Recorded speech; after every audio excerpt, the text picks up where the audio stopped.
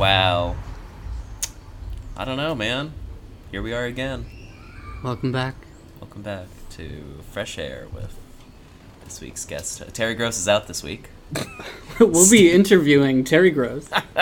Terry will be interviewing the absence of Terry Gross. Terry, what is it about you? She's not gonna budge. She's a professional. She's union. Come on. Speaking of unions... She doesn't speak. My sister's union voted to authorize a strike. Cool. Where's your sister work? IATSE, the International Alliance of Theater and Stage Employees. Oh, cool. You may have heard about this. I did. I saw people sharing it, like Adam Conover and the friend of the pod, Yes. Adam Conover. Yeah, if you like movies and television, as we do somewhat on this movie and television podcast, know that their employees are treated like garbage, even the union ones. And on that note, corporate shill Laura Dern will be hosting a night at the Academy Museum with Tom Hanks. Upcoming. We'll talk about it later. No, she also posted about it. You know, she shills, but she also cares. Yeah, that's the best shill of all, where you just say, I care. I care Sure so you do, much. Laura. Come on. Your ivory tower. She lives in a modest home. She does not. No, she doesn't. She lives in a mansion. A manse. Manse. She has serfs. A lot of people don't know this. Baseball money bought that house. Ex-husband baseball money. And Jurassic Park. And to a lesser extent, Rambling Rose, which we'll cover next week. And like the goop stuff. Yes, goop. Goop. Goopy candle. Well, welcome to Dern After Reading. Dern After Reading. Here we are, back again, on a porch in West Philly. We've done it. We're surrounded by cats. We are. There's two of them. They're pretty good. Mama and Garfield, too. My sister wants to name her Cheeto, but I'm not budging. Garfield 2's the name. It's better, objectively. But yeah, you know, chilling. All orange cats should just be named Garfield, followed by a number. Yeah, just like George Foreman named all his sons George 1 through, 12. 36. That's a lot of kids. He's not Stevie Wonder. Stevie Wonder has a lot of kids. Facts. Also, weirdly enough, all named George. Blind. They're all blind. It's part of the deal. I found a new word I like in the interim between our recordings. I'm going to say roughly a month. Yeah, because I feel the last time we recorded was right before Willie Nelson, right? Yes. Well, gewgaws. Gewgaws. Great word. Great word. Great word. It's like, like baubles. Yeah, baubles, tchotchkes. I was thinking, I had a whole list of them prepared, and now I can't think of anything past tchotchkes. Gewgaws, baubles, doodads. Yeah, all the wares you peddle. Yes, I do peddle wares. I feel like I haven't talked about that. Yeah, do you want to give a shout out? Well, give listener, a plug? dear devoted listener, I do a thing online where I buy stuff and resell it, like weird things, antiques. I have a desk. If you want a desk, call me. Yeah, it's called Filthy Finds on Instagram. I might want the desk. Hey, it's in there if you want it. We'll take a look. Give it to you for less money than I was asking the general public for. Ooh. Hear that? $1 Perks less. of being a podcaster. You know the pod. You friend of the pod, you get a discount. Adam Conover, call me. But yeah, it's spooky time. Things are going good. It's busy, very busy. I have 2 weddings this week. Really? Yeah. Congratulations. I know, I'm getting married twice. I don't know how I pulled it off, but... Do they know about one another? No, are you insane? It would never work. I've built a steady home on lies. 2 weddings. The real tricky part is we only have 1 apartment, so it's a lot of very clever choreographed Flintstonian movements. antics. Like those TikToks where people like hide the person they were cheating on their girlfriend with like a blanket, like move them out the door as the other person's coming in. I'm unfamiliar with this genre of Me and my TikTok. boss have started getting a lot of weird like videos on Instagram Reels. He gets a lot of like the weird like edited video disaster ones with like a giant shark and like a wave, and the song is like it's like a Bollywood song. He's showed me so many. They're really weird. The internet confounds me. Isn't it though? What is it all? Oh, man. I guess I have one other thing I can bring up. Why save it for Between the Derns? Yeah. Let's blow our load now. I was meeting some friends for dinner a few weeks ago, and I got there early, and I didn't have anything to do, so I went to the Dandelion, a very nice British pub and restaurant owned by local evil millionaire Steven Starr. And I sat at the bar, and this lady started talking to me. We had a nice conversation. Her name was Jessica Howell. She works for Gojo. She puts hands... You just I put it in there shout when I out met these her. random people. Like, She oh, by was- the way, I'm going to tell my podcast She was really about nice. you. We talked about all the stuff, tattoos. I gave her some pointers on the city. She said she met Adam Sandler because he's been in the city for the last year. But yeah, she was really nice. She installs the hand sanitizer pumps and stuff in hospitals. Wow. She was showing me her work, which is just like pictures of 1,000 walls. Jessica, thank you for your Yes, service. thank you. You are a frontline here. Let's give a shout out to our secondary responders, the guys that haul around porta potties for construction sites. They didn't stop working. Nope. The toilet paper quality control tester. Yeah, the guy, those two fat twins on the motorcycles from the Guinness World Record book. They're in there. They didn't stop. Who else? Who else got us through COVID? Laura Dern. Eh. Yeah, a little bit. People that work at Krispy Kreme. They're always making fresh donuts. That must be so stressful. I couldn't handle it. It's like working at a diner. They have spaghetti and tacos. But if and I the have to make diner both. only sold donuts, That'd be weird. and like instead of tables, there was just one place you would go, I don't think anyone would go there. like a counter. Wait, people do go there. They're donut shops. Yes, Oh my god. These are, yeah. Wow, crack the code. So, one last thing. Please. You're familiar with the film Blackula, yes? No. Oh, you're not? It's, No, what are it's- these? Well, I mean, as you can tell from the name, it is Black Dracula.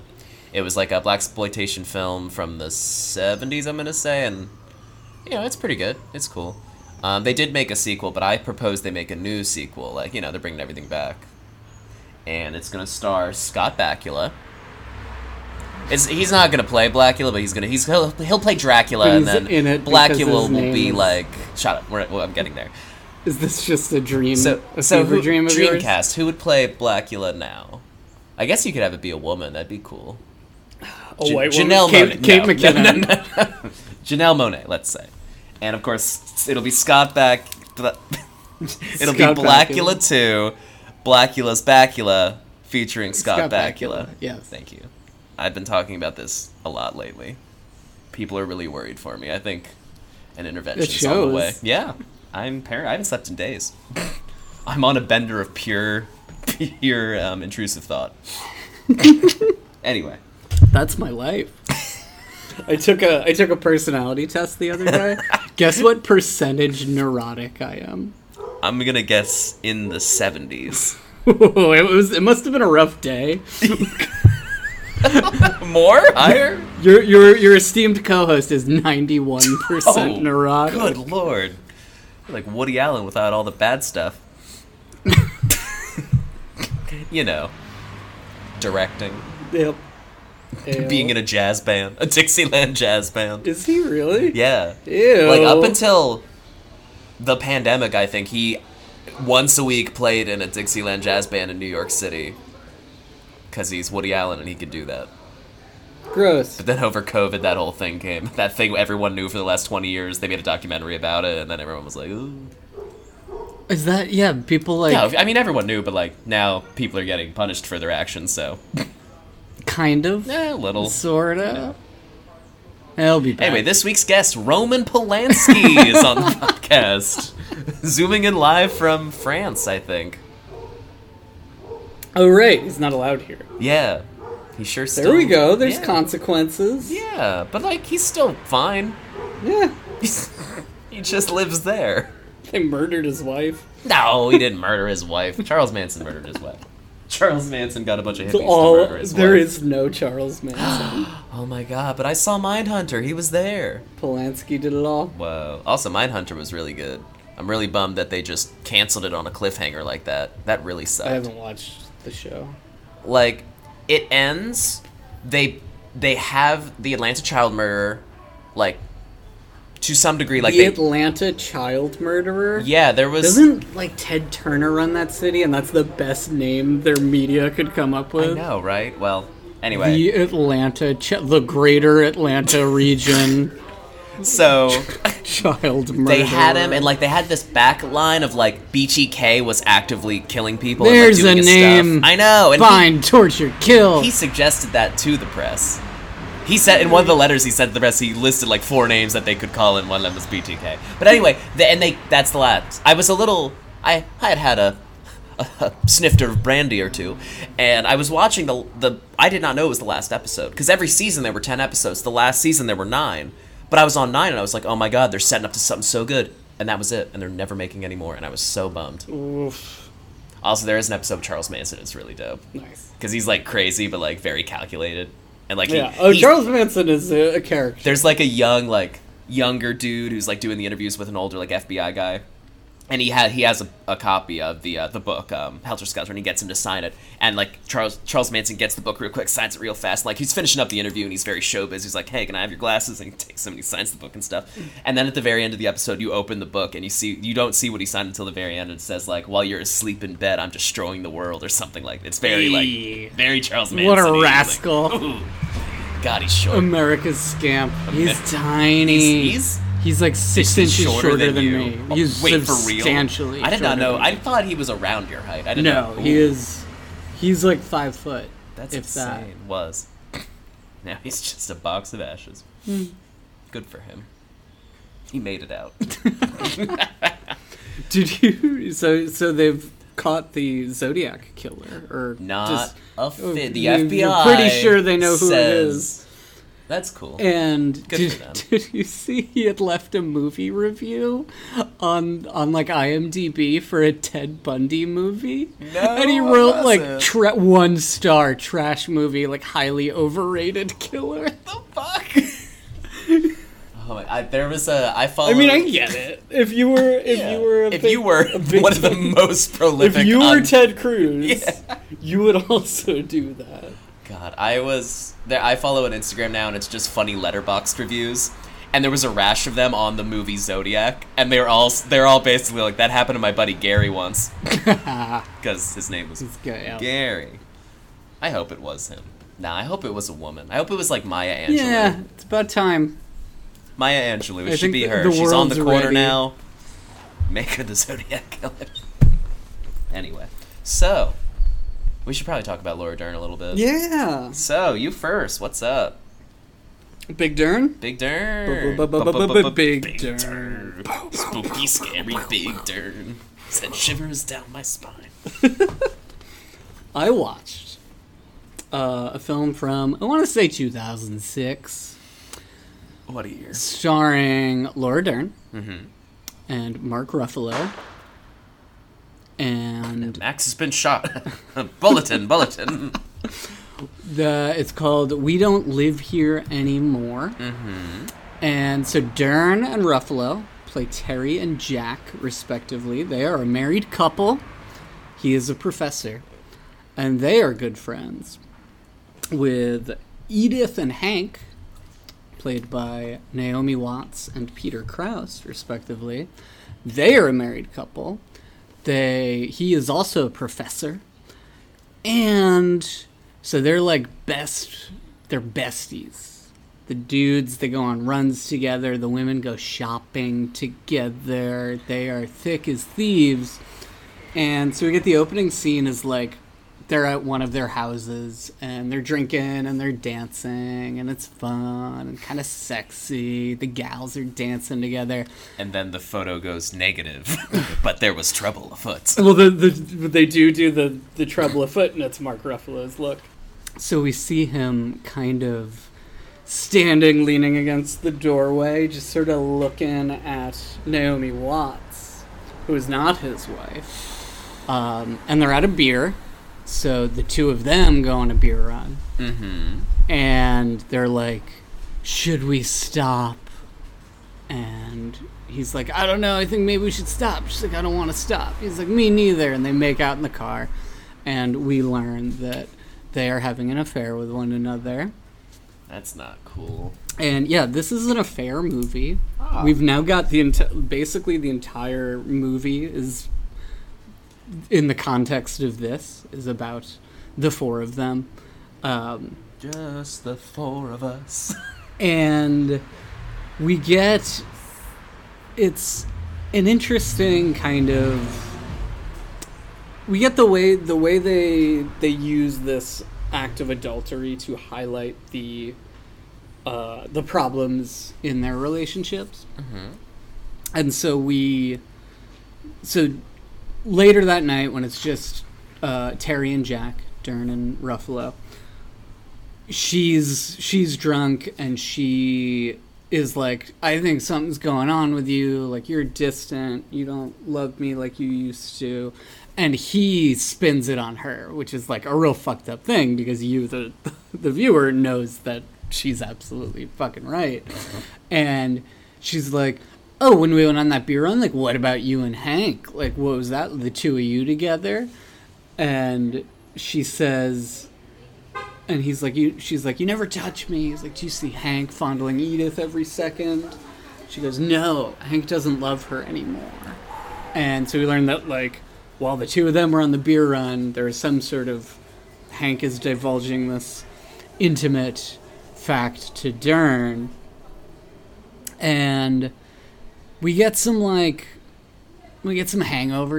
There's a lot of hangovers in this movie. Yeah, like Ed Helms and Zach. Yeah, Zach Galifianakis shows up. They make a sequel. It's very racist. Yeah, they make a third one. It's weird. We get, so Darren's hungover the next morning, and like her son's just like being a little kid, and she's just like, I can't deal.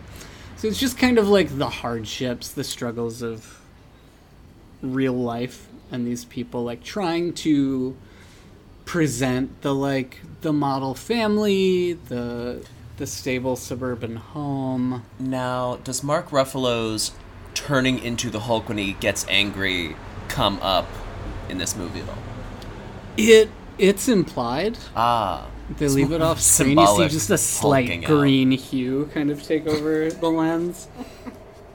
But his Jack's issues, he does have anger issues, and he does do this like really kind of manipulative thing where he tries to like turn things back on Dern.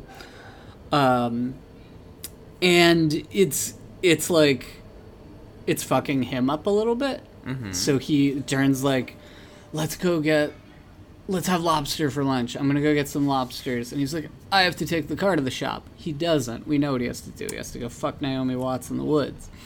And he has a sort of voiceover at this point where he's like, you petulant son of a bitch. Just make love to your wife and eat a goddamn lobster. Yeah, it seems like he has a pretty good life that he's just throwing away. Yeah, and like, why not both? Yeah, basically. Time management can do amazing things for your life. And then he like, the kids are like, oh, can we come? You gotta go take the car to the shop. Can we come? And he's like, no, because I gotta meet Hank to go running later. Which is crazy. Like, this dude's going to fuck this guy's wife and then go running with him. But it's all these things he's missing out on because he's doing this. And he's kind of wrestling with it and trying to justify it. And so they're in the woods, post-coitus. And she says, I wonder how we'll get caught. And he's like, Hank will smell you on me when we're running together. She's like, no, I don't care if Hank finds out. I'm talking about Terry. If Hank caught us, I wouldn't care. And so we learn details about their relationships. Yeah. Hank, meanwhile, he's kind of like, he's really aloof, and he's just sort of a dude. Like, he's just, he's hitting on his students. Again, they're college professors, and he's just like a little smarmy and a little playboy energy. So this is really just like lower budget, less cast Love Actually. No. Oh. But he was a professor. No, he wasn't. Was he? What is Robert Robin Thicke, no. Alan Alan Alda. Thicke. Alan, no. What is his name? Alan Rickman. Yes. Is he a professor? Or is he He's an officeman? author or something. Oh yeah, I forget. Like, yes, I guess I just anyway. Never mind. He's professorial. You can't lie at Christmas. That's the moral. Yeah, this is not Love Actually, because you can lie. You can lie. You can lie the entire movie. You can build an entire movie on lies. That's basically what this is. And let's see. So it's like. So then Naomi Watts like breaks down crying. They have a kid, and the kid's like, I don't know, watching something about space. Oh, I thought you meant she like just had it. Like no, there was a week break and she had a kid. There's their daughter, and she's like, I want to go to space, but like only if you and Daddy come with me. And that Naomi Watts is really hurt by that because she's like, because her marriage, they're wildly distant. Whether she's having this affair or not, it's like there's nothing left between them. Then, yeah, so like the dudes go on their run, and they go for a pint afterwards, and we learn about how Hank had once been sleeping with a woman named Jean from France before she went back to Paris, and that was his true love. And so, like, we don't know if he's actively cheating, but he has in the past. And Hank kind of suggests that Dern might be cheating on Jack. It says these weird parallels between all four of them the whole fucking movie. Then Jack goes and buys a lobster, treats for the kids, because he's like, yeah, we should have the lobster, but like it doesn't make up for the fact that their marriage is a wreck. I just imagine him throwing the live lobster to the kids, like, here you go, new pet. His name's Pinchy, be careful. And like, instead of being grateful for the lobster, the two of them just get in another fight. That's this whole movie, is the two of them fighting. And Jack, again, is, like, kind of deflecting and projecting on Dern. And he's like, did Hank make a pass at you the other night? And she's like, yeah, he did. Is that what you want to hear? He said he loved me, and he kissed me. And he felt dirty. And, like, Jack keeps doing this weird jealous shit where he, like, he's, like, almost getting off on hearing this stuff. We get another weird bit from Naomi Watts. They meet up again. They keep fucking. Where she says to Ruffalo, you make me a good wife. She'll say to the guy you're cheating on your husband with, if you didn't love me, I'd have to love somebody else. And, yeah. So, Terry goes to visit Hank. And she catches Jack in a lie, because Jack said he was running with Hank, but Hank's like, oh no, we're not going running today. She's like, huh, where's your wife? Oh, she's not here either? Huh. And then Dern is with Edith, with Naomi Watts. They're shopping like wives. Women be shopping. Women be shopping. Yeah, this movie, the wives are just kind of wives. It's a little... It, like, tries to give them a lot of agency in like, this focusing on the depths of, you know, their issues. But at the same time, they're just, like, wifing around with their big professor husbands. And Dern asks Naomi Watts to ask Hank about Jack, about like if he's cheating or something, which is like the whole, yeah, all this is weird. Then we get... Dig a deeper hole. Then we get another Mark Ruffalo voiceover, and this one is about how Hank fucked Terry Dern in the front of Jack's car. And so he confronts her. And now, I guess the implication is that he sees this, like he was supposed to be asleep, but he looks out the window and sees this happening or something. And they get in this huge fight, and she's like, he made love to me. All you do is fuck me. And she basically blames him. She's like, you set this up, Jack, and it happened. And he keeps asking questions, again, doing this kind of like, he's almost excited by it, almost getting off. And she lays it all out. She's like, we fucked like crazy. I came before he did, she says, with like, that's probably never happened with old Hulk. And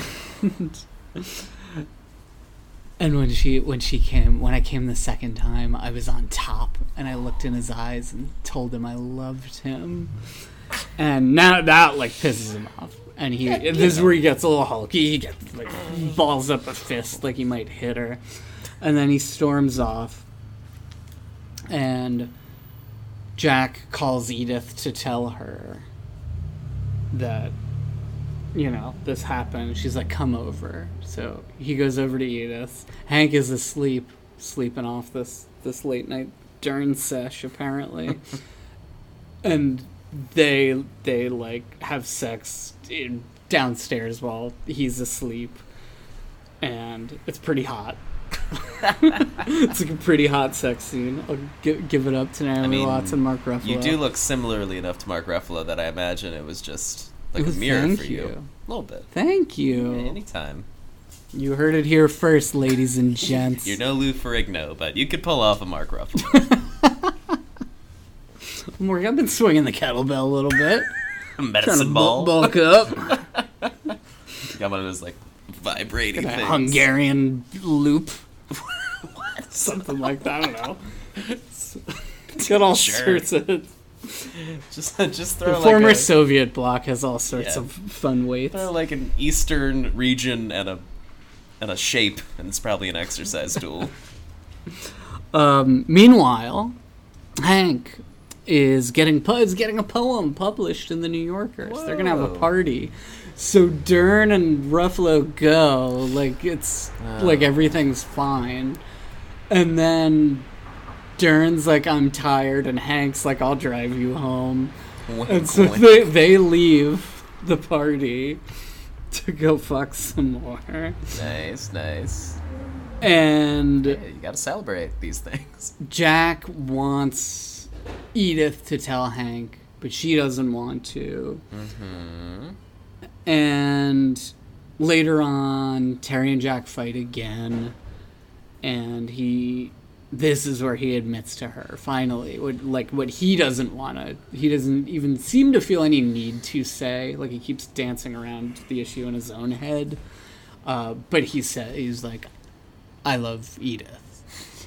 And Dern's not too happy about it. Fair. And she does, it's a great Dern performance here. She tries to like hold on like in denial, like, no, it's not true, we are together, and gives him, like tries to hug him, and he storms off. And then he, the next day, takes the kids out on an adventure, and the plan is for him to tell them that he's leaving. And Mommy and Daddy are splitting up. And he doesn't do it. Ooh. Again, because he's in his own denial about everything. He gets back, and Dern, like, already packed up his bags. He's crying. She's crying. And she says to him that it's like a really tender moment, kind of, and then both just sort of trying to hold on to the gravity of the situation. And she says, we can do this, it'll be okay. And I love that line, because you're not, like, she's probably talking about, like, we can have a divorce and let our children know, but it might be like, oh, we can just pretend this didn't happen and stay together. And Dern tells Edith about her and Hank. Mm-hmm. And Edith tells Dern about her and Jack. Hank, meanwhile, now finds out, and he's not even pissed at Jack, right? He's such a, like, almost emotionless, just dude, man. And he's like, I knew. He's like, I knew for a while. Like, it was kind of obvious. And then, ultimately, the one resolution we get is that Naomi Watts leaves Hank. And she says to him, I'm not leaving because you were unfaithful. I'm leaving because I was. And that's the end of the movie. And like, yeah, it's like, sorry, it was a decent movie. Yeah. It sounds like a movie. It does this. I like that I like movies where it is willing to confront, harsh truths. It feels almost like something like Shortcuts, where you have these dysfunctional relationships, and it's not really asking you to judge one way or the other, but just observe kind of the realities and what this is like for these people. I think it does a fair job at that, but at the same time, everyone's just kind of like sort of petulant and like just sort of sucks. They're like these weird. They don't seem to make efforts to get it together. Yeah, they just kind of when like they should. They're just like shitty Gen Xers, like just like getting drunk and like fucking your best friend's wife, like. And yeah, it was fine. It was one of those. It's not the most fun to talk about, like a middle of the road Dern. Yeah. Good performances. I hate to bring it up, but I don't have a great one for you either. Yeah, we got a real snooze fest. Honestly, why did we say why did the Fates put two such mediocre movies together? Yeah. Yeah, this is a skip week. You could just, if you've made it this far, you can just you can tune bail. in next month and we'll talk about two better movies. Anyway. Yeah, not bad. Sounds interesting. If you like cheating, this is your movie. Yep. Yeah. If you're into Mark Ruffalo, check it out. He's got that rough stuff. The rough stuff. He must have said that at some point. Oh, he says that every time. That's how he opens every interview, and they ask him to not say it, and he does it every time. Mm-hmm. Well, where to go from here? Well, now that we've done one Dern and we have another Dern up ahead, perhaps we should explore what is between them. Explore that liminal space in the middle. I feel like I already talked about a lot of between my Derns, but I'll scrape the bottom of the barrel. Squeeze some blood out of this stone. I was at Mahoning 2 nights ago. They saved the drive-in. They did, yes. They both had it at risk and saved it in the course of 48 hours. It was very anticlimactic, but it was still nice that they saved it. I went to the first night of Freddy Fest. It was the best battle of the bands of all time. It really was. We saved the community center, and the rich kids aren't getting their new ski lodge so that we can keep the pool and keep on rocking around the clock all year long. Yeah, Freddy Fest 3, I saw Nightmare on Elm Street on the big screen. Very nice. I met Freddy. Great guy. Didn't say much, but looked all like a pizza. Was it Robert Englund? No. I was going to say, he's dead, isn't he? No, he's not. Is he? Robert I don't Englund know. is alive and well. Good. I think he actually broke his leg Just semi-recently. some guy dressed as Freddy? Yeah, it's just some dude. Yeah, I think he works there. And the second movie we saw was very good. It was called Hello, Mary Lou, Prom Night 2. I think I've might have seen it at listened to a Lorraine. podcast about this. Okay. It was old bartender Nate. That was one of his favorite movies to put on, but it is a very good movie. I've never seen it with sound, and my God, is it hilarious? Because it's just like a woman from the 50s who talks like a woman from the 50s, like "See you later, alligator." But she's killed. Is in a prom night slasher. And yes, she comes back and inhabits a younger person's body in the 90s, and then she wreaks revenge on all these people that wronged her back in the 50s. It's very good. Would recommend. It's a pretty wonderful blowjob scene, and then he gets electrocuted by a computer because that's how computers work. Mm-hmm. In the 90s, yeah. It's pretty good. It was a dangerous world out there. The third movie, unfortunately, we did not stay for, but I wish we would have. It was called, I think, The Destroyer. It had Anthony Perkins in it. It's about something like a death row inmate who gets electrocuted, and then he haunts the jail, and then they go back to film a movie in the jail years later, and he messes with the crew, something like that. Probably gonna watch it for Halloween Nice. month. October. Yeah, not much else, you know. Goo Jessica Howell, Spooky, Academy Museum. I don't know. I mean, that's my notes. There you go. What's between your durns? I went to a prison today. Oh, you look great. This morning. One of those quick sentences, I made it huh? out alive. Look at you. Went to Eastern State Penitentiary. Never been. What's it like? That's false. Nick used to work there. Mm-hmm. I'm going on Thursday. For listeners that don't know, if you're in Philly, go visit, go do the tour. Mm-hmm. Narrated by Steve Buscemi, as he pronounces it on the audio tour. Which is weird that we've all been saying his name wrong forever. He's a selfless For guy. 30 years. He's a doormat. You're gonna let us just mispronounce your name for decades? Hey, man. He catches his Adam Sandler checks every year. He lives a happy life. Actually, did you see the picture I shared of him? He recently recorded additional tour material for Eastern State, like for the new night tours they're doing.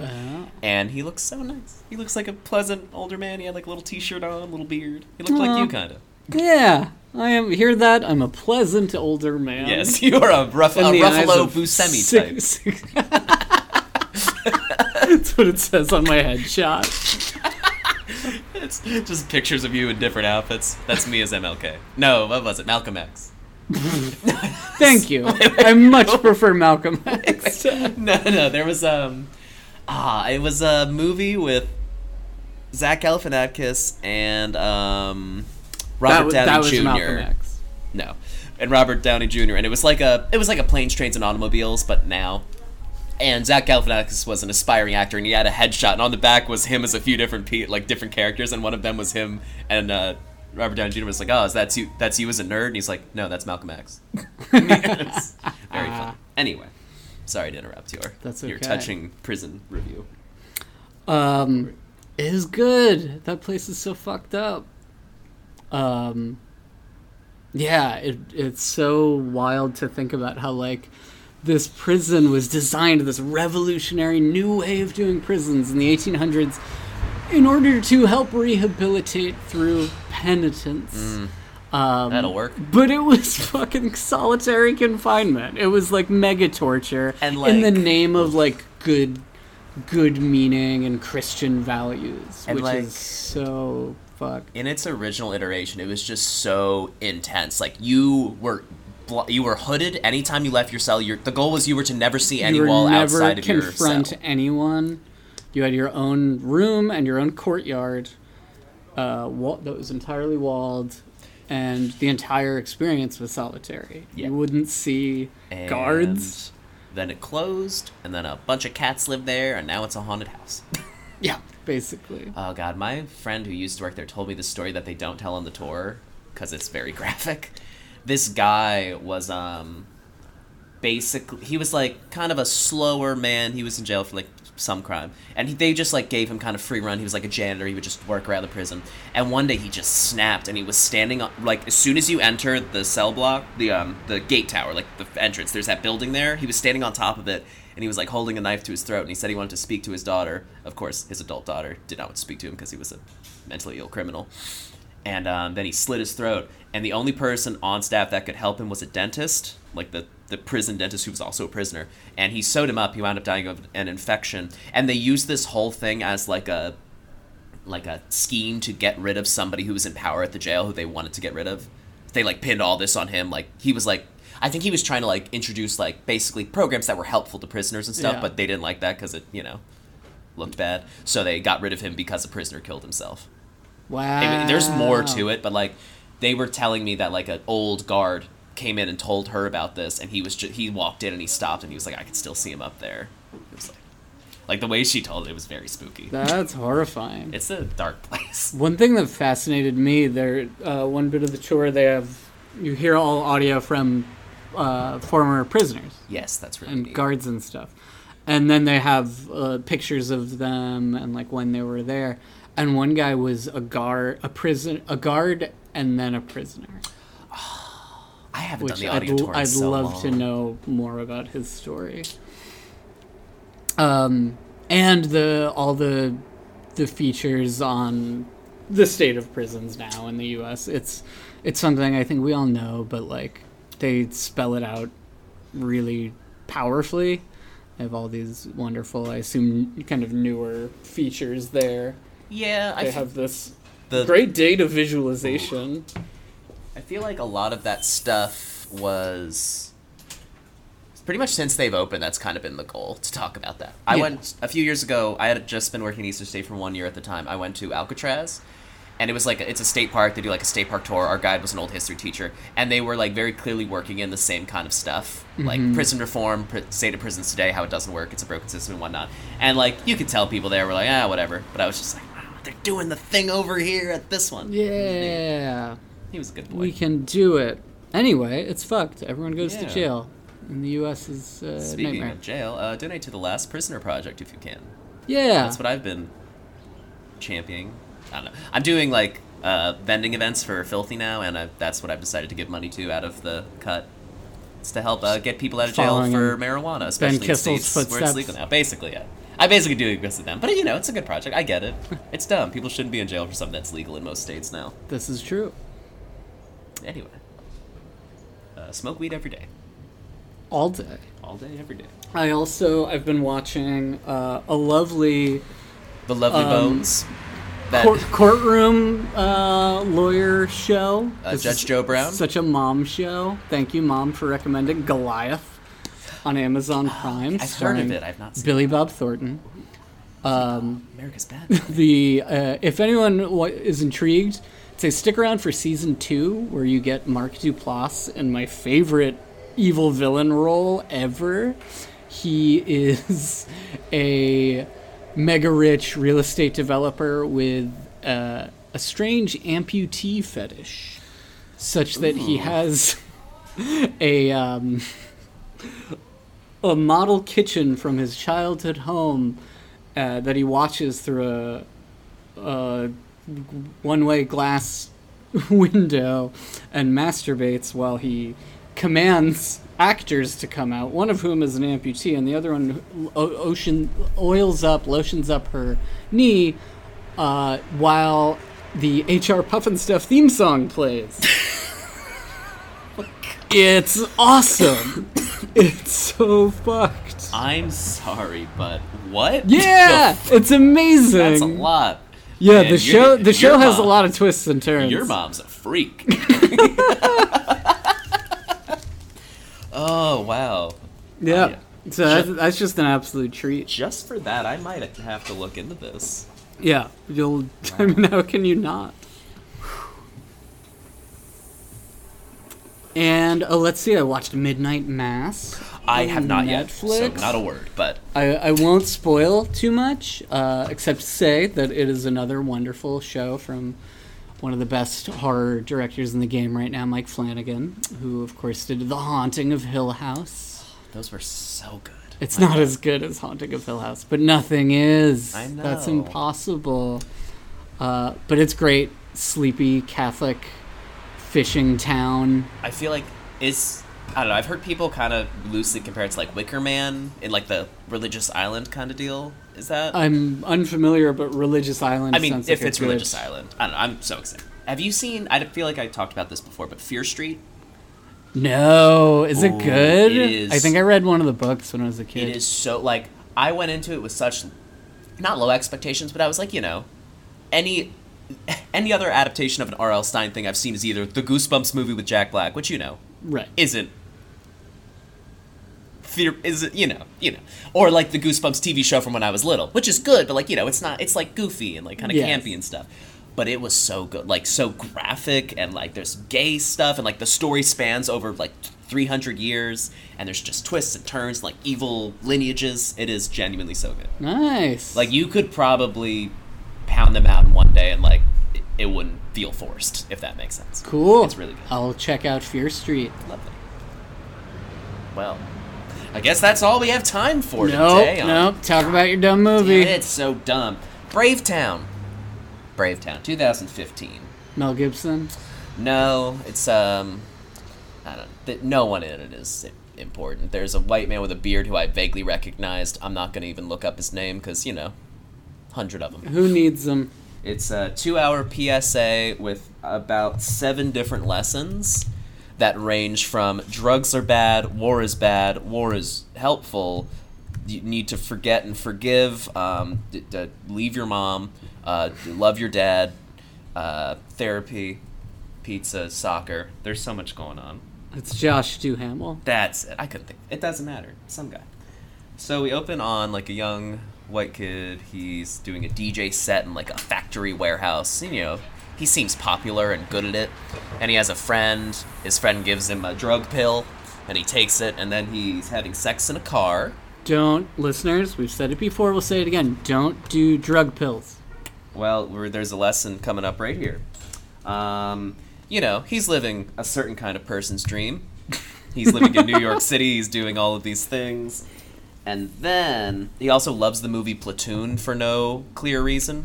'Cause Platoon's dope? I mean, it is, but, like, at this point, like, there is... like, it's almost set up like the army is part of his life, but it's not. He just loves the movie Platoon. He's a boot. Liquor. No. No. Boot would be a different type of... A boot. What? A boot's like a military nut. Oh, that makes sense. His mother is like, so maybe we really see his mom for almost no time. She's maybe an alcoholic. He comes home at 4 a.m. and she's asleep, and then the next morning he's upset about it. I mean, you know, there's clearly tension here, but like, he's like, there's no milk, and she's like, you know, a full-time working single mom who has to deal with his shit, and apparently he's just, like, fighting and getting kicked out of schools left and right. Like, he's no picnic. I don't blame her. He's doing this DJ thing every night. He stays out super late. He does another set, and he takes another drug pill, but this is a bad drug pill, and he ODs. Ooh. Then Okay, I'm going to modify my previous statement. Take one drug pill. Yes, take certain drug pills, but not other drug pills. Of course, his name's Josh, by the way, so Josh overdosed, obviously. And then he's in the hospital, and, you know, his mom comes in, he's asleep, and she's like, oh, you got us in so much trouble. And then he's just in court. Like, there was no indication that the law was involved at all, and then just suddenly he's in court, and the judge is like, I won't put your mother through any more hassle after all the stuff you've put her through with getting kicked out of schools and fights and whatnot. But she says he has to, like, go to rehab and counseling and stay with his father in South Dakota. She does not say South Dakota, and we were trying to figure out where he was being sent to. It was clearly, like, woodsy. It was filmed in Manitoba, Canada, but it's described in the the write-up of it as a small army town. Mm-hmm. It's North Dakota. My film was also filmed in Canada. Ah, every film is filmed in Canada. It's true. So, you know, there's a big blowout fight with his mom before he leaves, and she says, I didn't even want to have you. Your dad convinced me to keep you. And, you know, that's the last thing he says to his mom in the entire movie, which is such a good trump card. Upsetting. Yeah. I want to have kids so I can use that in a fight. I never even wanted you. But yeah. So, you know, he goes to live with his dad. His dad apparently, like, left the family before he was born. His dad seems perfectly nice. He's, you know, not pushy. He's, like, trying to be, you know, he's taking care of him, lets him in his house, cooks for him, all this stuff. At one point, he buys him a pair of jeans. He's just like, I thought these would fit you. Earlier, he fights with his mom about her never getting him clothes. Like, I feel like that's just a really shoved in, like, look, good dad. At one point, he catches him smoking weed, and he's like, I don't care if you smoke, just don't burn the house down. Like, he seems like a fine dad. It doesn't matter. He almost is not involved at all. He goes to school, and, you know, he's just kind of there. He doesn't really have a choice. He meets this weird kid who's like Beans from Even Stevens. Yeah. That's pretty much the vibe. Like, he's less weird, but he's just, like, you know, a weird, like, South Dakota kid. And then he meets the kid's sister who's like on starting fires kind of kid? Nah, just like, you know, like, what are you listening to? And then he puts on the DJ kid's headphones. He's like, I like this. It's like electronic music. And then he meets his sister, the weird kid's sister, who is on the dance team, but the dance team sucks. They're so bad. He goes and meets his counselor, played by Josh. Sure. Duhamel. It's weird that his name's Josh and the character's name, opposite name is Josh. And he's like, you know, he doesn't seem to care much about his job. He's just like, DJ, huh? That's cool. I prefer Whitesnake, but you know. And then basically, Whitesnake. Yeah, rock and roll. Butt rock. And basically, he says, like, look, I don't want to be here. Rock. I don't want to be here. You don't want to be here. So he just orders pizza and they watch soccer every time. But, like, you know, slowly he chips away at him, like, hey, you smoke weed? And How can I reach these kids? Josh is like, yeah, sometimes. He's like, you want some? He's like, nah, I just, you know, when I was overseas in Iraq, I smoked weed just to calm the nerves. You know, you smoke because you're at war, but you're not always at war. Sometimes you're just at war in your mind. This is like an army town. Like, at one point, the woman who Josh falls in love with says, everyone in this town has lost somebody in some war. It's like, it's just so overbearingly army. It's almost it's like a higher budget Hallmark movie. Yeah, it's got those vibes. And oh god, it's so bad. Where'd it go? Josh goes to the school dance and they're playing the pump up the jams, pump it up while your feet are pumping. But they're playing that song. And then the dance team does a song to Skater Boy. But I don't think it's like a weird cover of Skater Boy. Yeah. Knockoff. And then, like, Josh is like, goes over to the DJ, is like, yeah, let me take over. And then he, on the spot, mixes it into an amazing song, which I don't believe that this 17-year-old is that good at DJing, that he could just on the spot rip this up. And then the dance team, of course, does an amazing choreographed song. And he also records it. Sorry, this guy with a huge penis just drove his loud car by. This car going like 20 miles an hour. Man. Cool guy. Back to some other cool guys. So, the next day he comes into school and, like, everyone's talking to him because, you know, it's a small town and people talk. And like, girls are talking to him, guys are, like, clapping him on the shoulder saying, like, hey, good music the other day. Yeah. And then this one kid is, like, bullying him. He's like, hey, you stay away from the dance team. And, like, there's this one girl on the dance team that he likes, and she doesn't seem to care about him. But, yeah. So it comes up that, like, everyone is in the army. Like, anytime you meet a character, there's a picture of them in the army. Like, he goes in the principal's office, and he's like, the principal's doing work, and Josh looks up at the picture, and without looking up, the principal goes like, that's me in the Gulf, or something like that. And he's like, it's a tough war, and Josh is like, yeah, I could imagine. And the principal says, I don't think you could imagine. Like, the whole... That was the least tough war we've had. The whole vibe of this movie is like, you don't understand what it's like to have been in the army, to be in the army, to have lost someone in the army, right, to be the sister of somebody who died in the army. That is the whole point, basically. And I don't even know. The principal basically talks him into mixing music for the dance team because they won for the first time in 7 years with the Skater Boy remix that he did.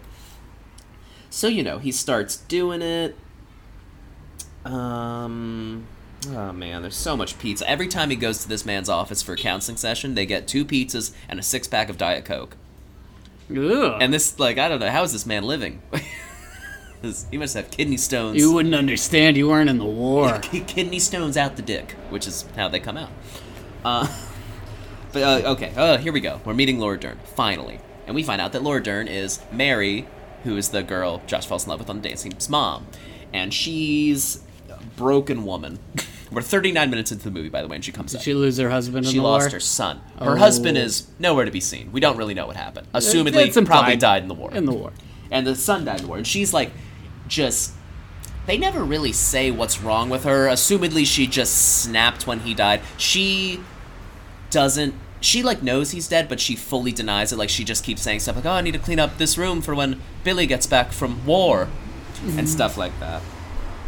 And she needs her brain medicine, and she's like very like manically positive, like, I need to cook you kids something for breakfast quick. I'm so sorry I slept in. And the daughter's just like so tired of her shit. Like, clearly this has been going on for years. She's like, Mom, stop it. Sounds like such a good Dern character. He's dead. And it's so sad and so forced.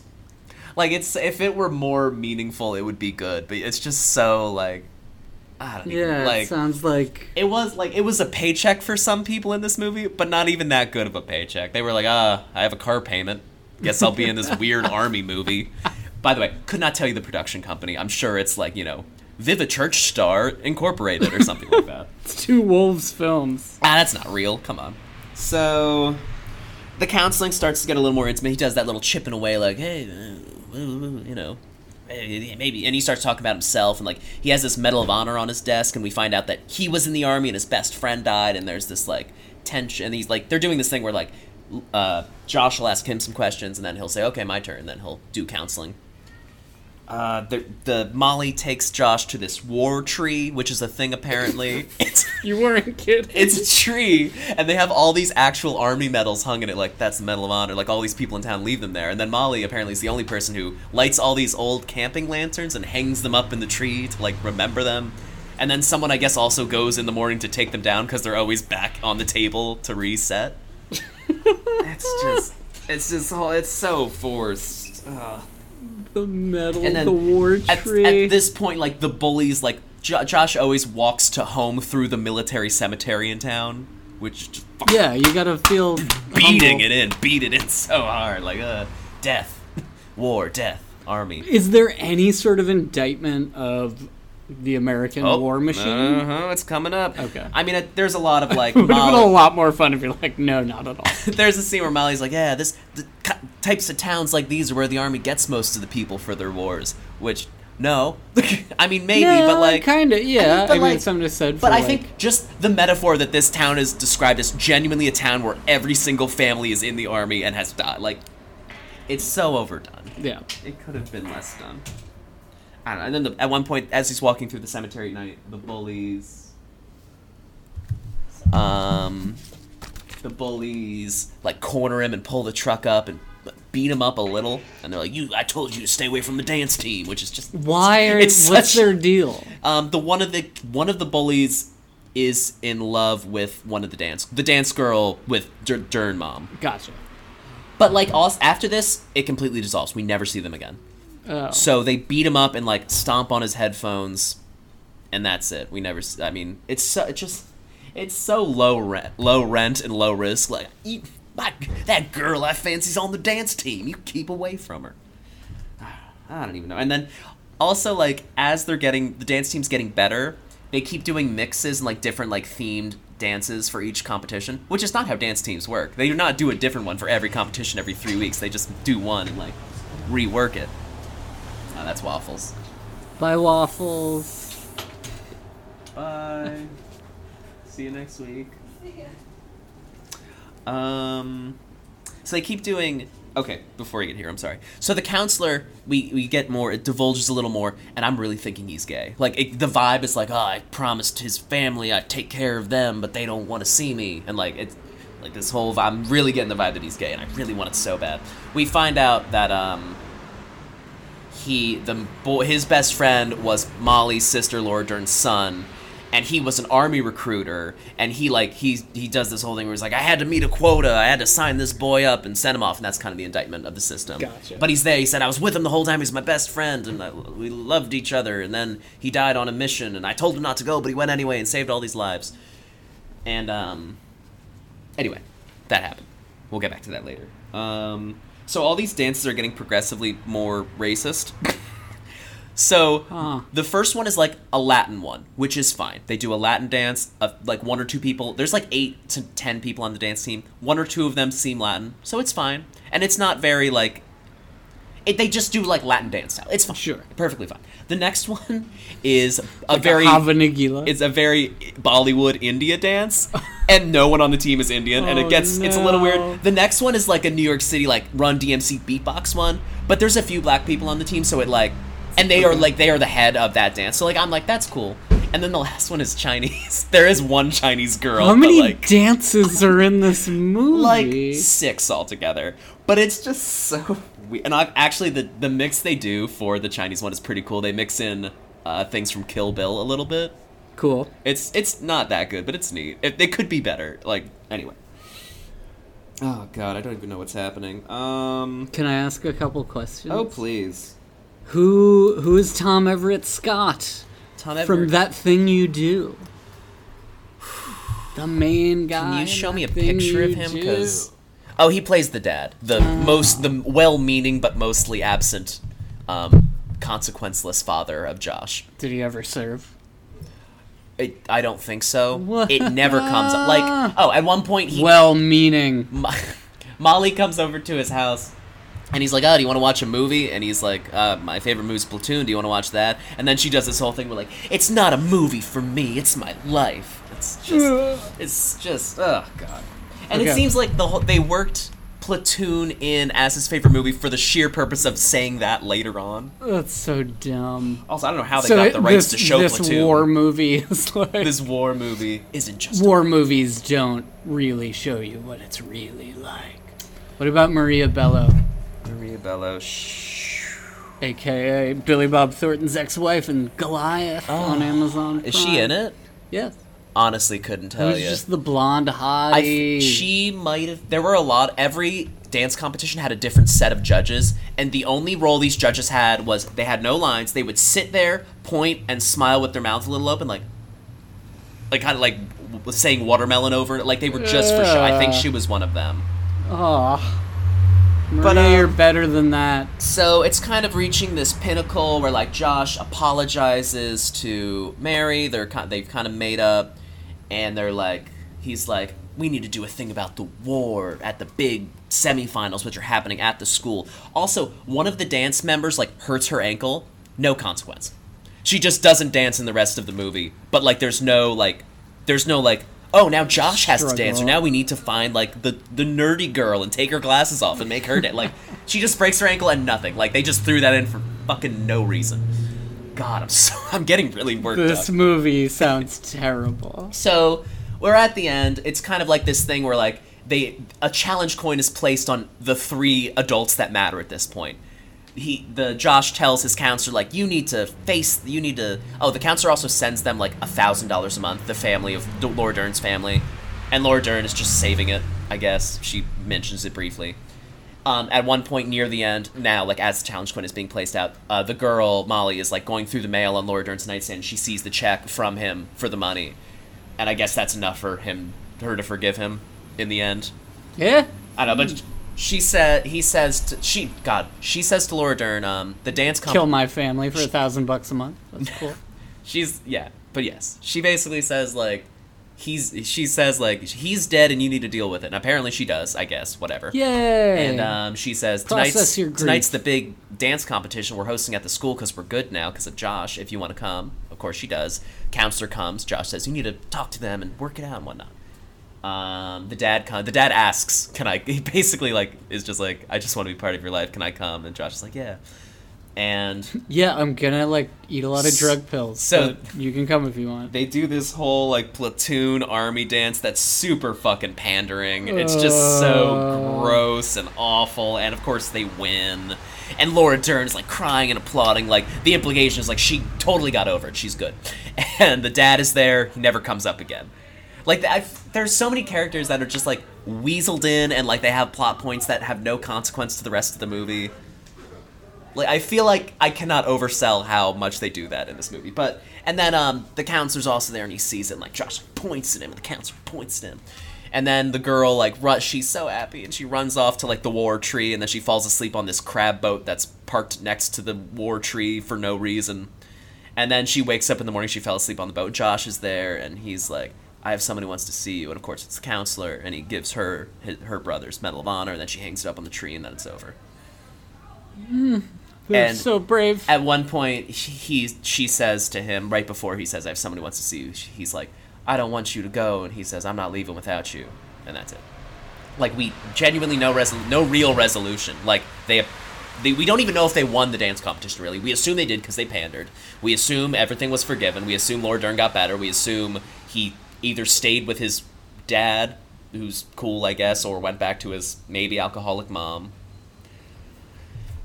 It was hard to watch. I hate it. Yeah, it was. I'm so glad I didn't so have to upset watch we this. waited so long to do this one. Because now that, like, this is going to be... We have 2 episodes left, Max. This is going to put such a bad taste in my mouth for Laura Dern. No. Nah, I'll be fine. Just a bummer, man. Why'd she do this? She need a new pool or something? Gotta get paid. Yeah, isn't her goop money enough? Okay. Well. Damn, you just killed the shit out of that fly, my guy. Good for you. Yeah, got some fly guts on my pants now. Good for you. Hey, you can wash them. You want to wash them real quick downstairs? Yeah, let me take my pants off on this porch. That's probably not a good idea. I know you don't wear underwear. They don't make them small enough. Sorry, I just had to work it in. Doesn't even make sense. I know. So, do you want to know what we're watching next week for our penultimate episode? Yes. So, we have 3 movies left. They're all big durns, but you know, you don't want to see a suffering family member live on longer than they need to. I didn't mean... Put us out of our misery, I didn't mean... Nick. I mean, we both have family members that are, like, in and out of the hospital right now. That feels weird. I'm watching the show Misfits. Amazing show. It's very... And the episode with the one character's father, he finds him and he's dying of cancer, and his... half-sister, I guess it would be, is, like, has this power where she can keep him alive, but, like, he's suffering because, you know, he's dying actively. Like, that's what I mean. We shouldn't do that to our show. So I think next episode we'll do the 2 big durns. Last one big one. We're finally doing the gynecology movie. Gynecology. Dr. T and the Women or whatever it's called. Oh, yeah. I don't know. I've been so excited to see that, but I've been waiting. So you will watch Rambling Rose, and I will watch Daddy and Them. What is Daddy and I Them? wish I knew, Max. You know how I do this. I write these down halfway through the episode, and then we research at the end while people listen to us type on our phones and keyboards. Daddy and Them. Ooh, with Billy Bob. Oh my god. Billy Bob just keeps coming back. Ooh. Andy Griffith. This is kind of horny looking. Ben Affleck. Oh, wow. Jim Varney. Jim Varney? No, I want to watch Daddy and Too Them. bad, dickhead. You're watching Ramblin' Rose instead. Isn't that like a super downer? Wait, Ramblin' Rose? I think so. I feel like we often talk about it, but I don't know what the movie's about. Let's see. Daddy and Them, since let's start there. Ruby and Claude Montgomery are a very insecure and jealous couple who must help when Claude's uncle Hazel is jailed for attempted moida. Moida? He tried to murder Vern. I'm sorry. Ramblin' Rose. Ooh, Great Depression. Rough start. Dern and Robert Duvall. And of course, Diane Ladd. Hey, do me a favor and look at the images for Rambling Rose real quick. It's just all roses. It's just It's actual Rambling Roses. There's not a single picture from the film as far down as you go. Good lord. Oh, there's one. Robert Duvall from that Secondhand Lions movie. What he's most famous for. Yeah, I love that movie. That's a good one. They have lions. And they're millionaires, secretly. Man, that's Boo Radley you're talking about. What? Boo No, Radley. Robert Duvall's in that, isn't he? Boo Radley's in... He plays Boo Radley in To Kill a Mockingbird. Sure. Come on, with Gregory Peck. Yeah. The old one. Well, yeah, it's old. He was a very young That man. was his first movie. Second Secondhand Lions, you Lions asshole. is a great movie. I'm gonna watch it tonight. No, I'm not. I'm gonna watch a spooky movie tonight, but Secondhand Lions. I'm gonna write that down, and I'll never look at these again. You gotta. Anyway, so I guess that's the Dern. Oh, And- wait, actually, in my Oh. notes here, it says you have to watch Bravetown again. Oh, I would rather eat a rhino with a spoon. Whole thing. Good soup. That's what I do. Take days. So smelly. See you later. See ya.